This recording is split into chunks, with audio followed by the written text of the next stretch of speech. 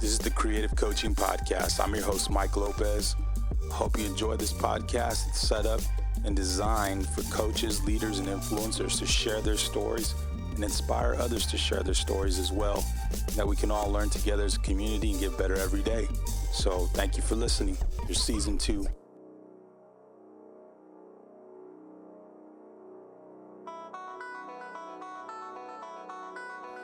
Today's guest is Perry Huang. Coach Huang is an assistant coach for the WNBA champion Seattle Storm. We talked to him today about understanding the grind, being trusted as a coach, how not to take anything for granted, that talent will get you extra chances, and that you should empower people. I hope you enjoy this podcast and you look to get better every day.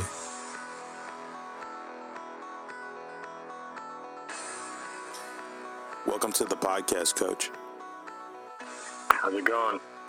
Coach, I really do appreciate your time. I thank you for coming on with us, making the time to be here. I know you're coming off just a fantastic experience with the Seattle Storm, winning the WNBA championship. It's just a phenomenal situation and how everything's worked out for you, that it's not your first and it's probably definitely not your last. So I'm just here again, excited to bring you on. And so my first question is the same question I ask every guest to start off the podcast, in that, how were you introduced to the game of basketball? Yeah, man, I appreciate that. It's gracious for you to say about the championship part, because definitely it's definitely a difficult and arduous journey to get to that point.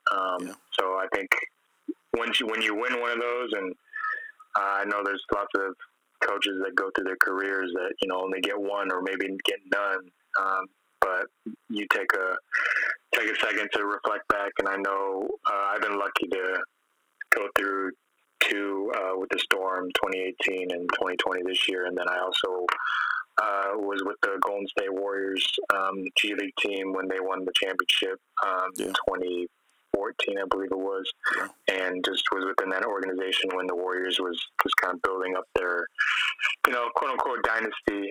So every time you kind of reach those accolades, the mountaintop, you take it back and reflect. And for me, I always look back, I didn't really even think about coaching. When I graduated college, I played at a D2 here in California, Fresno Pacific, and I'm probably, hindsight, I probably should have recognized that I was going to lead into some sort of basketball type job eventually, just based off of the way I was thinking the game. I would be very, very focused on scouting reports. I would always be very curious and very attentive when coaches were talking about, how this player plays or how we want to attack this team, and, this type of sets they run. And even in my head, I was like, hey, why? Like, I didn't actually say it, but I'd be like, if we got it this way, how to be different. And, there was even one point where the coaches had me run down a scouting report before we played a team. So just looking back at that, I probably should have known I was going into basketball, but I didn't. I was stubborn, and more so I was just trying to appease, the social norms, I guess.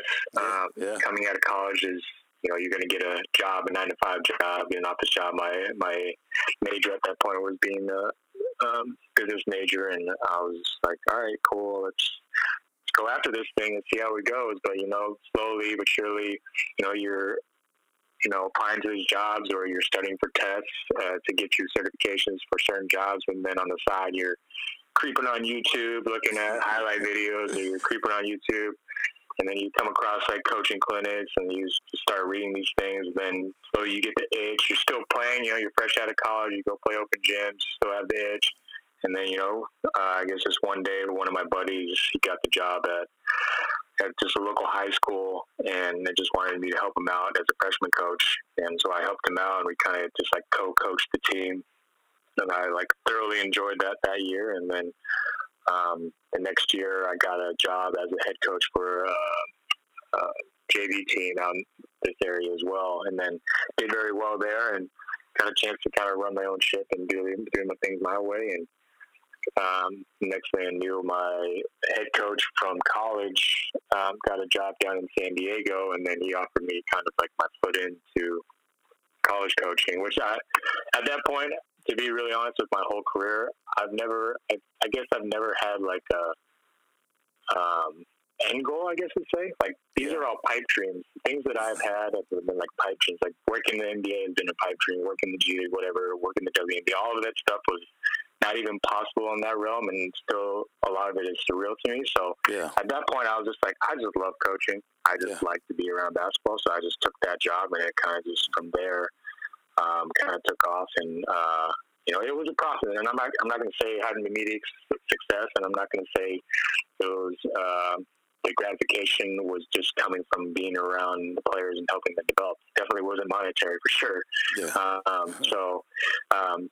Went there, and then next job was at a JUCO back here in Monterey, and then I kind of got connected with the Warriors organization through some summer camps, and got introduced to their G League head coach, and he offered me a job there to do kind of the video stuff. And at that point, I was like, I kind of set a goal. I wanted to be in Division I, try to get in Division I. So I think the only way I could do that at that point was, get to know the video side. And so from then on, it's kind of where it snowballed. The next year, they offered me a full-time spot, and then did some stuff being an advanced scout for some European teams, for some Japanese teams, some Chinese teams, and then the Storm came calling, and then started working with them in 2018, and I won the championship, worked with the Suns G League team, went back to the Storm for the summertime, then got the job with the Erie Bayhawks, which is the Pelicans G League team last year, and then back with the Storm this year. Wow. There you have it, Coach. And now I'll let you go. You have a good day. That was right. That's a crazy. Answer all the rest of the questions. Yeah, that was it right there, man. But that's good stuff, man. I mean, that's fantastic, because you run all that down, and for some people listening might have just gotten winded just by hearing all that, and kind of like you said, it's kind of still surreal to you to be in these spaces, that you have been, I should say, and then now where you're at with the Seattle Storm. You're saying they're all pipe dreams, and I think a lot of us as coaches, as just lovers of the game, we dream like that. That's how we go about our life. That's how we compete in life. And then to actually those dreams come to fruition is definitely something that, that says a lot about who we are and how we can kind of manifest things at times. If we just kind of believe in ourselves, believe in the process, love the process, trust the process, all that good stuff. So I'm glad you ran it down like that. That was really good, man. It was all kind of encompassing in the condensed form your career, so it's great. But I do kind of want to backtrack a little bit, if I can. Sure. As a player, right, at Fresno Pacific and even in high school, like, what was your experience with the game? How did you see it through, your lens? Not just, we come out of high school, go play college ball, and kind of that, like, how were you coached? All that thing, all that kind of stuff. What was your experience like? I have to say that I've never been the most self-aware person. I'm in the moment, I'm not that self-aware, so like it always takes me in hindsight, and that's where I said, like, in hindsight, in college, I should have known that I would probably take the coaching route at some point, or just be in basketball at some point. Yeah. I think in high school, it wasn't. This area that I am in, Monterey, is not a hotbed for basketball, I'd say. We've had a couple of good players, one player that is playing in the EuroLeague right now, one player that's been drafted in the NBA, but, like, outside of that, like, for the most part, this is not a hotbed for basketball. And so a lot of the stuff that I kind of took with myself, I just taught to myself. Like, I was in the gym all the time. I just kind of figured things out. I was like, if this is logical, I should move here when the ball's here. This is logical, I should move here. Like, when this guy penetrates that, like, it was the weirdest thing. Like, I just, in my head, I just always created these things, and just out of a comfort level of playing the game, like, I just naturally moved to these certain areas. So when I went to college and they started teaching me these things, quote unquote, as principles, I was like, oh, well, I didn't know this was like a principle. I thought this is what you did on basketball. Like, that's how you read a game. So it was neat to kind of see that. develop over my career, just to see those little things. And I wasn't, the fastest, quickest, and the highest. I definitely had to rely a lot on cerebral acuteness. So I think that definitely helped me, is just learning the game and just trying to find any material, like getting little tidbits in Slam magazine or reading an article on Sports Illustrated, like finding little things like saying, Michael Jordan used to get so many shots up, or this is what he did per way. Like just every little thing I could take, I would try to implement that in as a player. Yeah. In my regimen or whatever it was. So, and then when I moved to college, it was kind of the same process. And now you're open to a whole different world. You're open to a whole different network. And now it's now you just keep upgrading because it's, just more advanced techniques now. Yeah. More advanced knowledge and more advanced scouting and all this stuff. So I think having a good, I won't say that my high school coaches didn't do me any disservices. They taught me the stuff that I needed to be taught at that point. Yeah. But I think my college coaches really were the ones that kind of gave me the knowledge and the confidence to know that I was doing the right things and that I could learn this game and I could be a really good player at a high level if I just kind of took control of the cerebral part of the game and made that the biggest part of who I was. That's great. The IQ part. I think there's I don't think there's enough said about the IQ part. I think it's always overshadowed by talent and raw talent and ability and athleticism. But at the end of the day, that IQ, man, it's always going to win the long game, and it's appreciated by basketball purists, if you will. I don't know. I mean, I don't want to be a basketball snob in a sense, but I consider myself a purist to a degree. And I overly appreciate, I probably give too much credit to the mental and then the IQ. I really do. I just think there's so much to be explored because it translates into life. So much so that it's its own little category, and it just means a lot. So yeah, I hear what you're saying, and that's great that your college coaches had that wherewithal to kind of help you in that direction, because you talked about earlier about social norms, like I'm gonna have to do this now, I'm gonna have to do that, but you kind of broke out of that and found something that you were good at that you didn't know maybe. So that's great. That's fantastic, man. And because I think we all find ourselves in moments like that where we're like, wow, I didn't even realize I could like Exhibit A, this podcast.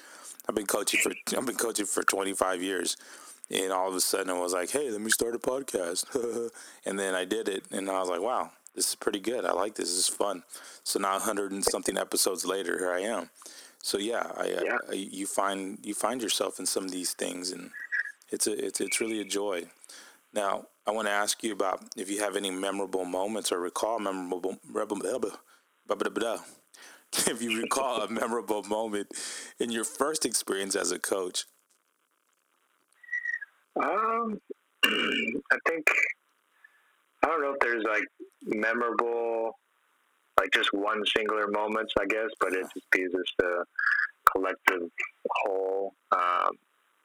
I think I find a lot of joy when I was coaching younger players and, maybe telling them to work on something or showing them a new skill and, them working on it continuously in practice or on their own, and you see them just doing it and then finally seeing them, translate it to a game. I think that's very fulfilling as a younger, for the younger players. I think even when I started working in the G League, there's obviously little moments here or there, and it wasn't even necessarily coaching wise. It's just now you're with older players, and now you're with sometimes players that are your age, so now you're connecting on them on a different level, and it's a collaboration. So it's a lot of times when you end up collaborating, and it's the same. To me, at the professional level, collaborating and coaching is kind of the same thing. So when you tell a player or you show a player hey, this is what I think you can do better. I know you've been doing this certain way, your whole career, but if you do it this way, let's see how it goes. You got nothing else. We're shooting for the stars. We're trying to get you to the NBA or the EuroLeague or whatever. But let's try it this way and see what happens. And when they feel that trust in you, to be able to implement that in their game, I think that goes a long way. And I think just the trust that develops between a player and coach is very hard to develop. And I think it's something that's taken for granted sometimes.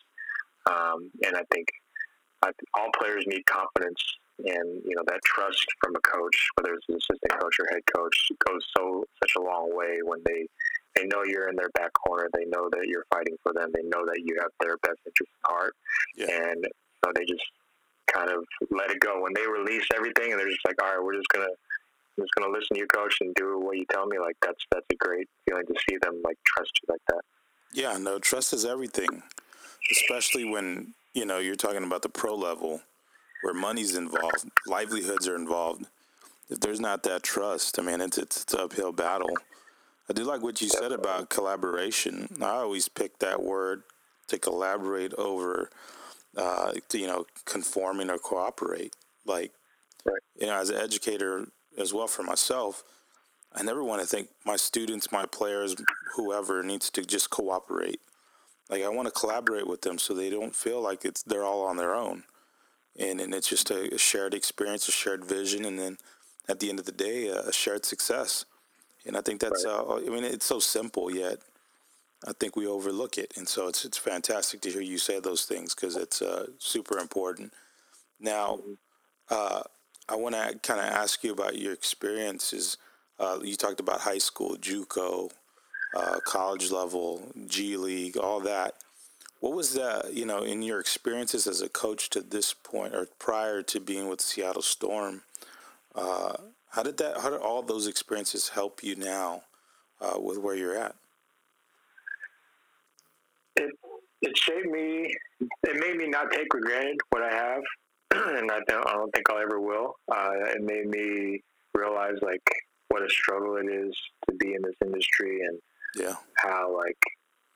how you really do have to love the game.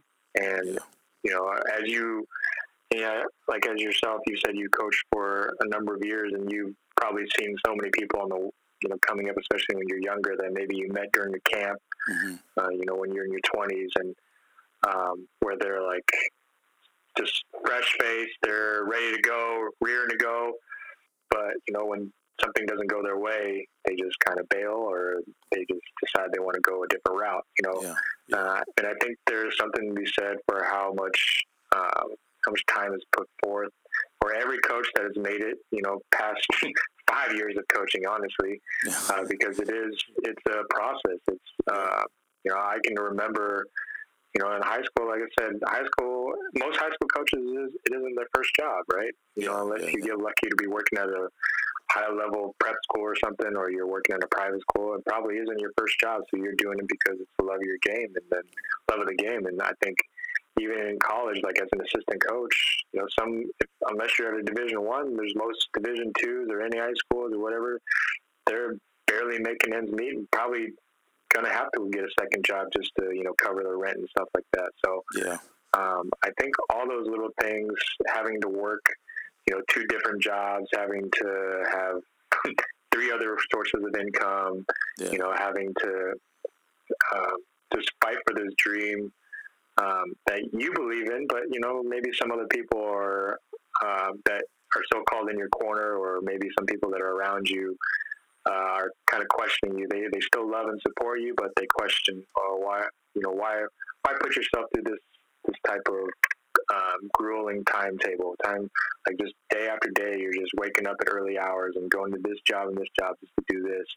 And it's hard for me to explain. You probably understand it. Most coaches understand. You just do it because you love it. Yeah. And I think for me, it's every time anything even gets remotely hard, if anything just creeps in my mind that says, oh, I don't really want to do that today, that's hard. I just think back to where I wasn't getting paid for nothing, none of the stuff that I'm doing now.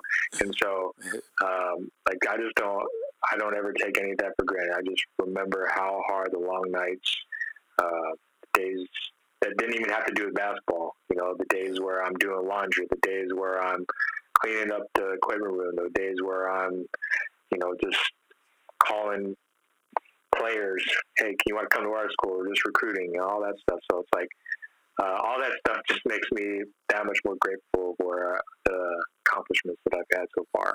That's fantastic. You know, you kind of have a heart of gratitude, or an attitude of gratitude.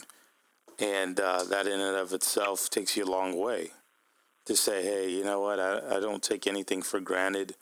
I understand the grind. I love the grind.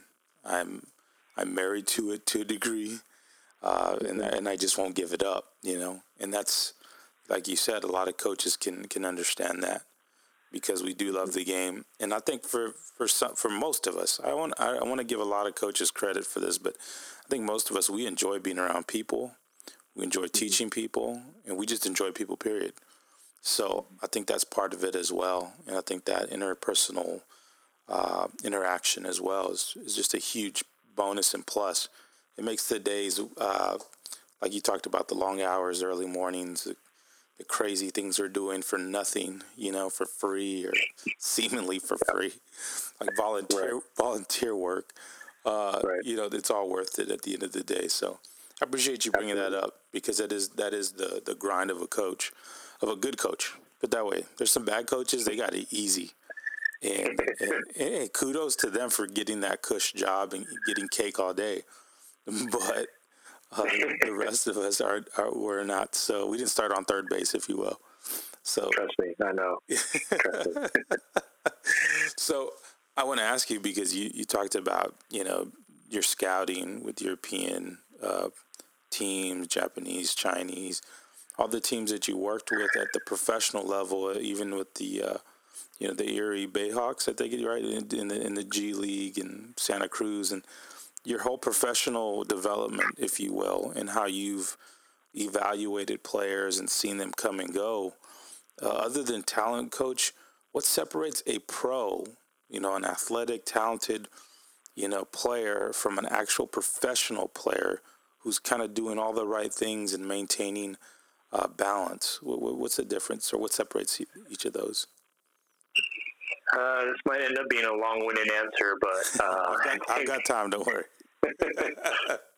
I think that honestly, a lot of it and to be honest, like this year with the Erie Bayhawks, it was the first year the Pelicans had a G League team, and it was the first time they were implementing things, and it was the first time they were, you know, inviting G League type players to their training camp with the Pelicans, and so, and then kind of being able to contrast that with the Seattle Storm players is amazing. And maybe there's something to be said about, you know, female players, or just females in general being, you know, just more on top of stuff than maybe us male counterparts are. Yeah, but I hear you. Honestly, I think that to separate what's a professional from just a pro is just anything to do with not basketball. Honestly, a lot of it has to do with just your professionalism off the court.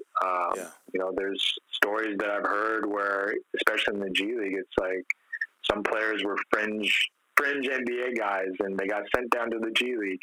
The owner of that G League team, you know, loves to come to games and sits courtside and is cheering you on, you know. And this guy that's an NBA fringe player, he's gracious enough to always say hi to him, always be the guy that's volunteering to go to social events with the owner, always be the first person up to do this and that, versus, you know, the other 10 guys on the team are like, nah, I'm not doing that. You know, I got better things to do. I'm going to go play video games. Like those little things. And I've heard stories of those type of NBA fringe guys getting jobs, getting contracts, because later on they don't know that owner is eventually going to be a billionaire and ends up buying the Milwaukee Bucks. And hey, I remember this guy. He was on my G League team.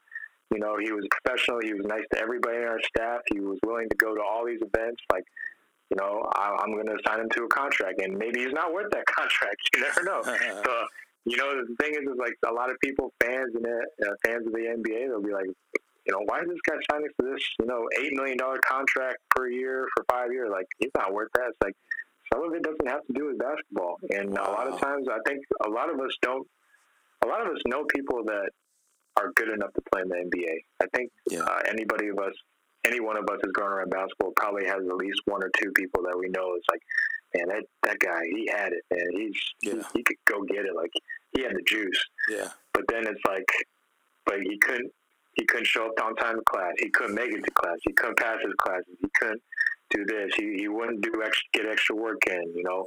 And then same thing at the pro level. You know, this guy has it, but, you know, he's kind of a jerk to the media people. He's kind of a jerk to the coaching staff. He can't remember a play.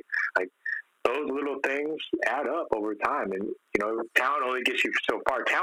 What talent does is talent gets you extra chances. Wow. Talent gets you chances that other people that are less talented like myself won't get. You know, I can if I get a DUI tonight as a coach, I'm probably done for a good while, probably forever. Yeah. Versus you name a former NBA player that's a coach right now, and if he gets the DUI, it's whatever. It's going to make a Sports Center that night, but, you know, I think it's swept under the rug. He'll keep getting jobs, you know what I mean? Yeah. I think talent will get you jobs. Talent will get you opportunities, but to separate a pro from a professional, it really has to do with a lot, none of basketball, to be honest. And even on the basketball court, you have to be sharpening your craft. You have to be willing to be committed to be the best you can be. You have to know the scouting report. You have to know the rotations defensively. You got to know all your sets. You got to know, you know, the player your guard's tendency, especially if you're a fringe NBA guy. If you're a guy that's only going to get 5 minutes or 8 minutes a game, you got to know, like, the littlest things because you can't make any mistakes. So I think all those little things add up. But I guess, like I said, to answer your question, I think more of it has to do with just being a professional off the court than it has to do with on court. Fantastic. That was a great breakdown, and it's kind of what I was kind of fishing for there, because that's something that I hear from a lot of coaches, especially NBA coaches, is like there's a difference between a pro and a professional, just like there is in the coaching industry, just like there is in teaching, just like there is in any profession in life. Like, yeah, you're a pro by name, but you're not a professional. Like, you don't handle yourself accordingly, and you're not. There's no standard for you, and if there is, it's below most of our standards. And so, yeah, that's why I asked that question. And like what you said, man, talent gets you extra chances. That's phenomenal and monumental. That should be on a shirt, because that is just the truth. Like you talked about, there's some guys that you feel like they're not worth that. Well, to that owner, they are, and he's the one signing, or she's the one signing the checks. So if that's worth it for them. I think about my Cowboys here in Dallas and in Texas, and I see a lot of things, and I'm like, man, all that money. Well, that owner has a lot of money to disposable income, I guess, and so you think about those type of things, and just, you know, professional says, hey, I'm gonna go the extra mile. I'm gonna do some of the things nobody else wants to do, and so that's great, man. I appreciate that. Now. The WNBA bubble, like I've heard from the NBA side of it, I've heard a lot of things, but I don't know what's true, what's not true. But what was your experience in the WNBA bubble? I loved it, to be honest. Saying that, now I actually arrived later than some of my counterparts. You know, I think just with the myriad of things, not knowing how the bubble was going to go, and the league having restrictions on, you know, travel parties and how many people they had per team go there, kind of delayed my arrival there. And then maybe if I'd spent an extra month there, I would probably have something completely different to tell you. But to be honest, I loved it, like, because you're around basketball, and I think the one thing about being in the bubble is that you're just around basketball all day, and if you're a person that just loves basketball, I guess that's the true testament of if you love basketball or not. And if you can handle it, I think you do love it. I mean, not to say like if you don't need a mental break. You do need mental breaks in the bubble, but like it's just every day you're waking up, you're going to practice, you're going to your workout, you're going to the weight room, whatever it is, you're seeing players from the other team, you're seeing coaches from the other team that you're going to play that night at breakfast. So you're trying to avoid them. You're trying to sit across the room in the ballroom because you don't want them to hear what you're saying, vice versa. And then, you're seeing referees. That's even more different. You're seeing referees hang out, and we had a referee that lived across the hall from us, and he was having parties because the referees only have to work every couple of days. They don't have to work every day like us. They see them riding around their bikes or in the swimming pool and stuff like that, and just basically just seeing anybody and everybody that has to do with the WNBA every single day. And I likened it to the G League because in the G League, most people probably don't know or unfamiliar with the G League is that, like, once you're in a city, you're kind of living with players live with each other because usually the team provides the housing, and then coaches kind of live together too because again the team provides the housing. So you're just every day, all day long, you're literally around each other, going to practice, getting food together, cooking together, whatever it is. Then you're going on road trips together. Like, you just can't get away from each other. And it's the same thing in the WNBA, the bubble, is that you're literally with each other, breakfast, lunch, and dinner, and like you just can't get away from anybody. But for me, I loved it, and then it was a joy because not only are you around people and we had a great team. Not saying that anybody else had a better team than us, like in terms of chemistry or anything like that. But like, I love the staff that we work with. I love our players. I love everything about it. And so it just makes it that much easier when you're around a group of people that just genuinely enjoy being around each other. Do we have our moments here and there we want to tear each other's heads off, but it's still going to be a fun atmosphere to be. And I think just for everybody, it was a good way to bond. Because hopefully, knock on wood, there's not going to be a 2021 bubble, or hopefully not, or 2022 bubble. Like, you're hoping this is just a once in a lifetime thing that we all got to share with each other. It's kind of something that it's a memento, in our coaching careers or playing careers, whatever it may be. But yeah, it was fun to me. I loved it, every bit of it. That's fantastic. And you're the Storm. You're rolling with Sue Bird, Breanna Stewart, Lauren Jackson, some names, some people. Those are it's they're I don't know how to put it other than it's almost like summer camp where you've got everybody together. You're bonding most of the time because when you go on trips, long trips, you have to. There's no way for you not to bond.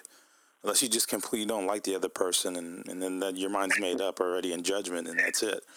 But it seems like that was just to be surrounded by those great players and Coach Hughes. I mean, just a great situation. So, yeah, I'm sure you enjoyed it. Maybe some other people didn't because they didn't have the same, I guess, support system and group around them. But thankfully for yourself now, I want to ask you about the team itself. What does this Seattle Storm team mean to you? A lot of it has to not do with basketball, I think. Yeah. And I think just not to get super off topic outside of basketball, but just the social justice initiative. Yeah. Not only that, but like just the female side of it. And for myself, I was educated a lot more about female victims of gun violence or just traffic stops or female victims that have been gunned down because they had mental disorders that were not treated correctly. Like those little things I was made more aware of, and I think anybody that was a fan, anybody that watched was made aware of those things. And I think to be a professional athlete, to actually be, it's one thing to do this in your off season, but it's a whole nother element when you're having to do it in season. And, to Sue's credit, to Stewie's credit, like, to everybody in the bubble that had to not only go to practice, but, had the rest of their schedules filled up with interviews with this person and that person, and having to advocate for, voting rights, advocating for a certain candidate in a state, it was something to see, just to observe, like, everybody at work. I don't know how they did it, to be honest. And some of them are parents too. And outside of the Seattle Storm team, Candace Parker to take, for example, Dearica Hammy to take, for example. Like, those are two names that they had to be moms too. Yeah. They had, and Candace Parker was doing TNT NBA on TNT or NBA TV. Like, so she was staying up till 2 a.m. in the morning, and on top of being a mom, on top of being a professional athlete, on top of being a social justice advocate. Like, how many more jobs do you need to fall under one hat? You know what I mean? Wow. So, but I think in terms of this team, it's very special just to see them come together, because we never, in 2018 we won it, and for your listeners that may not know about our history or just what happened last year, was that Stewie ended up rupturing her Achilles last year overseas in the EuroLeague and ended up missing the season, and then Sue had surgery on her knee, and so she was out for the season. So we're sitting here thinking that we're going to have a chance to defend our title in 2019, and it doesn't come to fruition. We still have a pretty good team. We still make the playoffs, but we don't get that full chance. So I think this year was like the redemption year of Stewie and Sue, where they came back healthy. And even Sue had to fight a lot of things. She only played 11 regular season games. Yeah, she was fighting a different type of knee injury this time, and just the perseverance, the grit, the grind, everything. They just had the mental fortitude, and that was the message at the very beginning of the season, was that this season will be a grind. It may only be 3 months, but this season will be unlike any others. This season will probably go down as one of the toughest championships ever, if not the toughest, because of all of these distractions, all of these outside things that were going on, not only in the basketball world, but just in our lives in general. So I think to be able to overcome all of those obstacles and reach the top again, and say that we did it the right way, say that we came back stronger than ever. I think that says a lot about this team. This will definitely be a memorable one. If I never win a championship again, this will probably be the one that I remember the most, no matter what. Fantastic. You may stumble onto another one, because it seems like you talked about with Santa Cruz, and then with the Golden State Warriors. I mean, you just may stumble onto another one, Coach. So here again, you're living in that surreal bubble. That is a great kind of breakdown of what a team is through a season, even if it's in a condensed form, 3 months like you talked about. I mean, because if you think about it, what could have been last year could have been 3 in a row. I mean, it's just crazy to think about stuff like that, and what you guys could have accomplished. But what you did accomplish was, like you said, redemption, and that sense of redemption, that sense of unfinished business, that is one heck of a way to go into a season. You're just fired up, and everybody's healthy. It's even better. Now, I would ask you, Coach, Dan Hughes, he was here in San Antonio for a good amount of time, just did a phenomenal job with the defunct Stars, and, we hated to see him go, the team in general as well. But I would ask you, under his leadership, what principles of leadership have you learned from him? I think it's being able to empower people more than anything else. I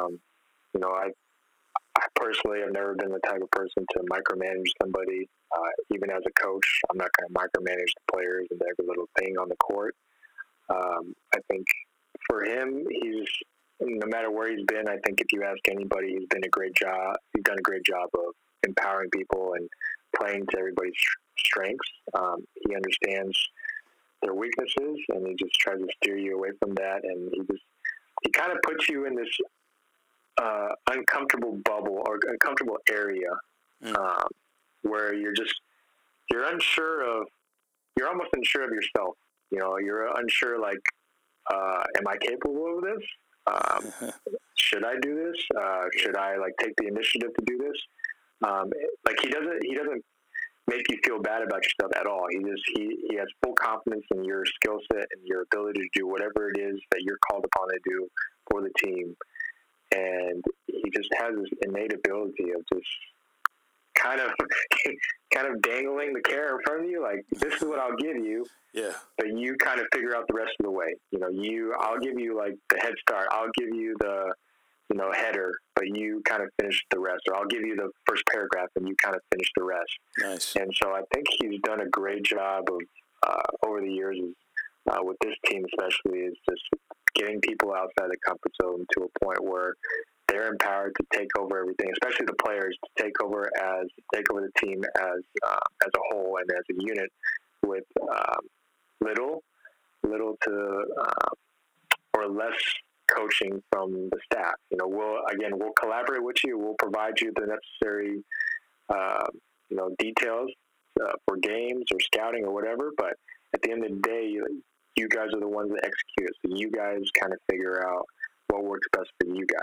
And I think, and I'm not saying this will work for every team, to be honest.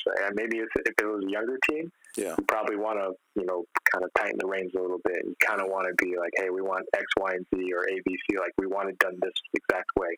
But I think for a team that's maybe more of a veteran, maybe a veteran-type team, a team that has championship aspirations, I think that's when you kind of take the reins or pull off the reins a little bit and kind of let everybody figure out their roles. Yeah, when you got people like Sue Bird in your locker room, that they're going to kind of keep things in place. You talked about Stewie. They come from championship pedigree. Like that's right. What they do. You basically have the same team, a good remnant from the team from 18. Yeah, and you're gonna coach differently, and you can be that, like you said, empower per person. Like that's huge for every coach should want that to be said of them. Every head coach for sure is to say, hey, they empowered people. They didn't just tell people what to do. They weren't just like an authoritarian or whatever. Like they really empowered you, and they didn't micromanage. And that's just a great thing to be said of any coach. And so what you said, I expected to hear about Coach Hughes, because I always heard great things about him since I've known of him. Don't know him personally, but I've known of him, and that's fantastic, Coach. Now, I would ask you about winning the championship, right? Like it's another surreal experience for you. How does winning this championship, or what does this championship mean to you compared to the first? Kind of touched on it. I think number one for just the team was just redemption. Was just getting a chance to somewhat defend it.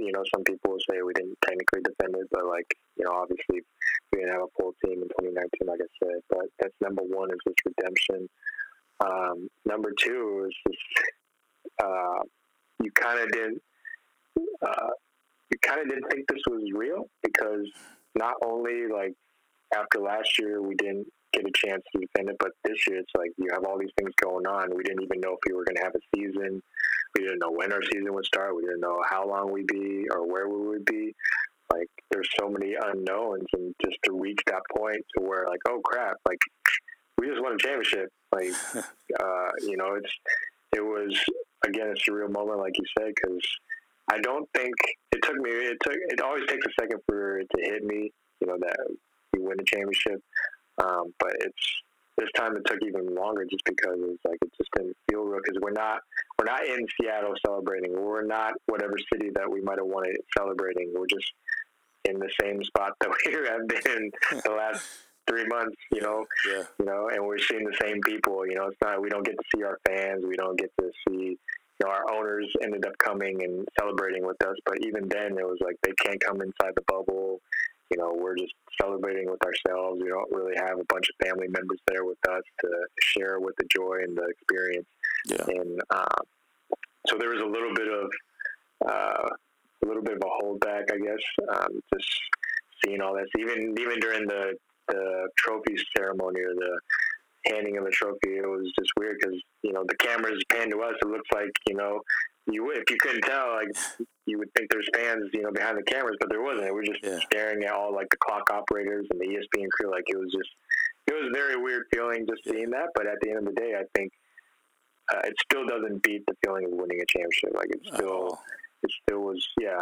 still overcame all of that, and it's still a tremendous feeling to have, for sure. Yeah, watching the Lakers win, it's like they had that little huddle and they were bouncing up and down, and it was kind of like they're trying to generate more momentum for an excitement and rile themselves up. And so I think they were experiencing the same thing as well. But, a chip is a chip, man. Like you can't, there's no, and I think, from what I hear about, the experiences is that you really don't feel it till later. So in the moment, that elation is there and all that, but it's almost magnified later on when you realize, whoa, what did we just do?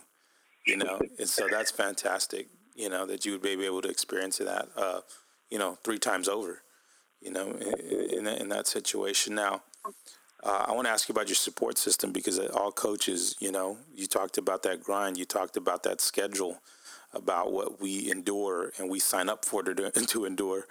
And sometimes we bring along people with us to kind of sign up with us too and have to endure us. So how important is your support system? I think it's very important to have someone or people in general just to share it with. My circle tends to be a little bit smaller than maybe other coaches might have, but I think it's all the more sweeter because now those intimate moments are that much more magnified and that much more memorable, rather than sharing them with 30 different people, and now it's 4 or 5 people or 6 people that I get to share it with. So I think the support system is great to have. It's not. I've gone through a point where you win things and you don't get to share it with somebody, or you don't get to share with a bunch of people. And that's not as. It's fulfilling for sure, but it just doesn't have the same experience as this year, where I get to experience with more people. So I think you're definitely correct in it. Vice versa, like whenever inevitably coaches will have their down years or have down moments, and I'm not immune to that. No coach is immune to that, and I understand that at some point there's going to be a down point, and I think that's where the support system has to be stronger than ever. I think just like many coaches have always preached when they're talking to players, when adversity hits, that shows you the true character of yourself and your team. And I think that's the same thing as a coach, and just in life in general, is that when adversity hits, it shows your true character. And I think you need that support system to help redefine that, or define it, or develop whatever you want to say, that character in you to handle those downs, so that when you do eventually get back to your highs, like how to handle it, and you handle it with more graciousness. And I think support system is 1,000%. You need that in your life. You need that as a coach, because you're definitely going to have some years where you're going to have a few more losses than the wins. So no, for sure. It's just playing the numbers. Right. It's a numbers game at that point. That I don't know, man. Unless you're Mike Krzyzewski and you can recruit it through the sky, or those are so rare, though, those cases. But I hear you, and I think every coach listening has gone through it. Every single you go through every single human emotion, I believe, when you're a coach. And so to have a support system that's able to kind of comfort you through that, encourage you through that, correct you even at times through that, is definitely a major, catalyst for your career. Sure. And so I'd ask you now, Coach, because I think you talked about self-awareness earlier, and I love that the idea of us growing in our self-awareness, right? What have you learned about yourself throughout your career? I have learned more recently that I'm immune to, I guess, moments, the big moments in the game. I guess maybe that makes me cut out for coaching. My girlfriend right now, she tells me all the time, like, she'll send me a text after games, like, that big bucket in the fourth quarter by Stewie, like, you just sat there and clapped your hands, like everybody else is jumping up and down. What's wrong with you? Are you like a robot? Or are you a cyborg? So I think it's I never noticed that about myself, I guess, and I just maybe it's just me being even keel because I do live that way. Even just my day-to-day life, I don't get too high, don't get too low, or try not to. Yeah. And I think in games it just helps you because as a coach, I think you just need to be able to think clearly and to be caught up in the emotions of the game, whether you're mad at the ref, whether it's a 2-point game and you're whatever player just hit a three. Like, you have to be able to think clearly, and there's just so many distractions in the game, and if you're not thinking clear, if you're not focused, I think it's very hard to do your job. And so I think just being this year alone, I learned that I'm a cyborg on the sideline, according to my girlfriend. That's funny, man. I think I'm more of a basketball junkie than I think I want to admit or care to admit. I think that there's a lot of times where I'm just always trying to find it, and it's never a thing where I'm trying to be better than this person or that person. I just, for whatever reason, I just have this weird passion to just find out more about basketball. I don't know. It's like, and it's weird things. A perfect example is just, I think in the women's game, the up and under move where, for some reason females will step under with that pivot foot, or that opposite pivot foot, and a lot of times, men's players will think that's a travel. And, they say, if it was an NBA, they wouldn't call it, but I'd spend like a good hour just looking up the rule book and texting people and like finding videos, and I was like, oh yeah, that's definitely not true. That's definitely a legal move. Like, just weird things like that where I just want to find things out about like the history behind it or whatever. So, so I think those two things I've definitely come to figure out about myself. It's funny you said that. I was watching I think it was a Dr. Dish video or a clip, and they were talking about that move, and it was another trainer showing that move, and I thought to myself, man, you're doing a disservice because they're going to call that in high school. But then, high school referees chime in and they're like, no, it's a legal move. And so it's funny you said that because we want to learn more about the game and as much as we can because we don't want to miss anything. If you're that type of person that you say you are, kind of even kill and just robotic in a sense, and that you're just, a great poker face type person. And, you want to know more because you don't want to get caught off guard. And you want the slightest advantages. I think that's part of your competitiveness. And that's great, Coach, because, growth is everything for me within the game. Like, I want to grow as a person. I want to grow as a coach. I want to grow as a mentor or grow as a whatever the players need from me. I just want to grow in that. And so, that thirst for knowledge, being a lifelong learner, that's fantastic. Now, Coach, my last question is always kind of about legacy, and you still got a long ways to go. So it's not like we're asking this question and, you're saying goodbye and it's a farewell tour or anything, but I would just kind of like a working legacy for right now, like seeing where you want to, not necessarily where you want to be, but what you want, the foundation you want to lay out for yourself for the end of your career, because we all say to ourselves, well, I don't really care about this and that. I just want to make sure X, Y, and Z. And that's kind of what we want to get to. And so I would ask you, what would you want to be said of you when your career is all said and done?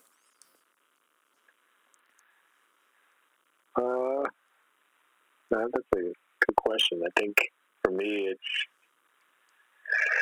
it's probably just inspiring people more than anything else.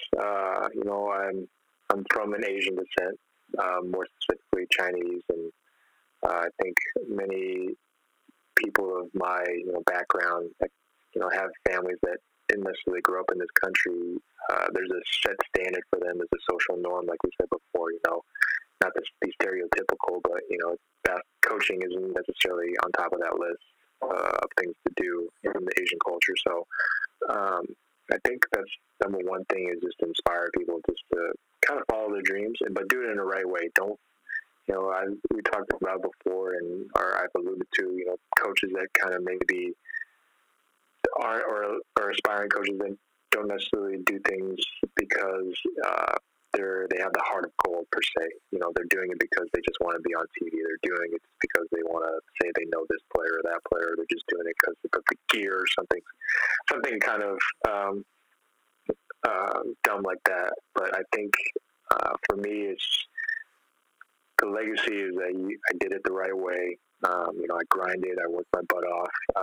The opportunities were very, very hard to come by, and that although on the outside looking in, it may have looked like it was a breeze to get to this point, but if you know the story, if you know the backstory, that it was definitely a process. It was a long, arduous road just to get to this point.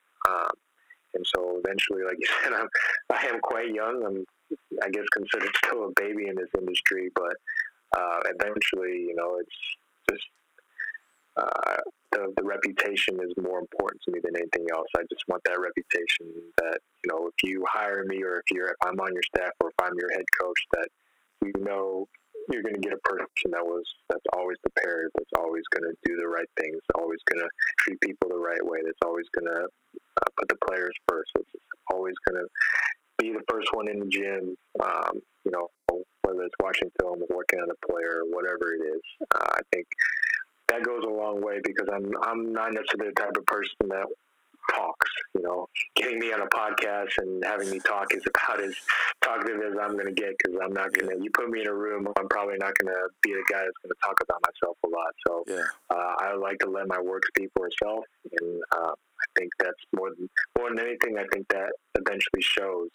It may take, it's a longer process for sure. I'm not going to sit there when I first meet you and talk to you by myself, but eventually after a couple of weeks, you'll notice me. I'm the first one in. You'll notice that I'm getting my work done. You'll notice, how detailed I am. You'll notice those little things. So eventually, once you get to that point, I think, people just respect you that much more.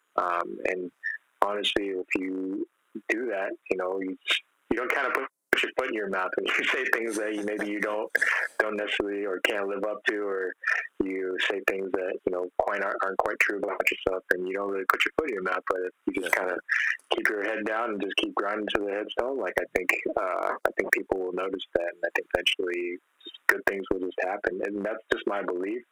Now, saying that, in 2 years I might not be where I want to be, or maybe there might be a big detour in my career, who knows. But as long as I'm still doing things the right way, as long as I'm still putting forth the right effort, no matter where I'm at, I think that's more than anything the reputation that I want to build, the legacy that we're talking about. Coach Perry, thank you so much. I do appreciate your time. I really do. It's been great. I'll tell you one thing about your reputation, man. You're building a reputation that if somebody hires you and you stay long enough, they're bound to win a championship with you, bringing that kind of vibe. And so that's great, man. And so, and also congratulations on your championship, man. I mean, I can't say that enough, because it really is a phenomenal experience, I'm sure, an accomplishment that, like you talked about earlier, how kind of difficult it was going to be from the onset, and so that doesn't go. You can't wear that point out. So congratulations on that, Coach. And here again, thank you for being on with us. Appreciate you having me.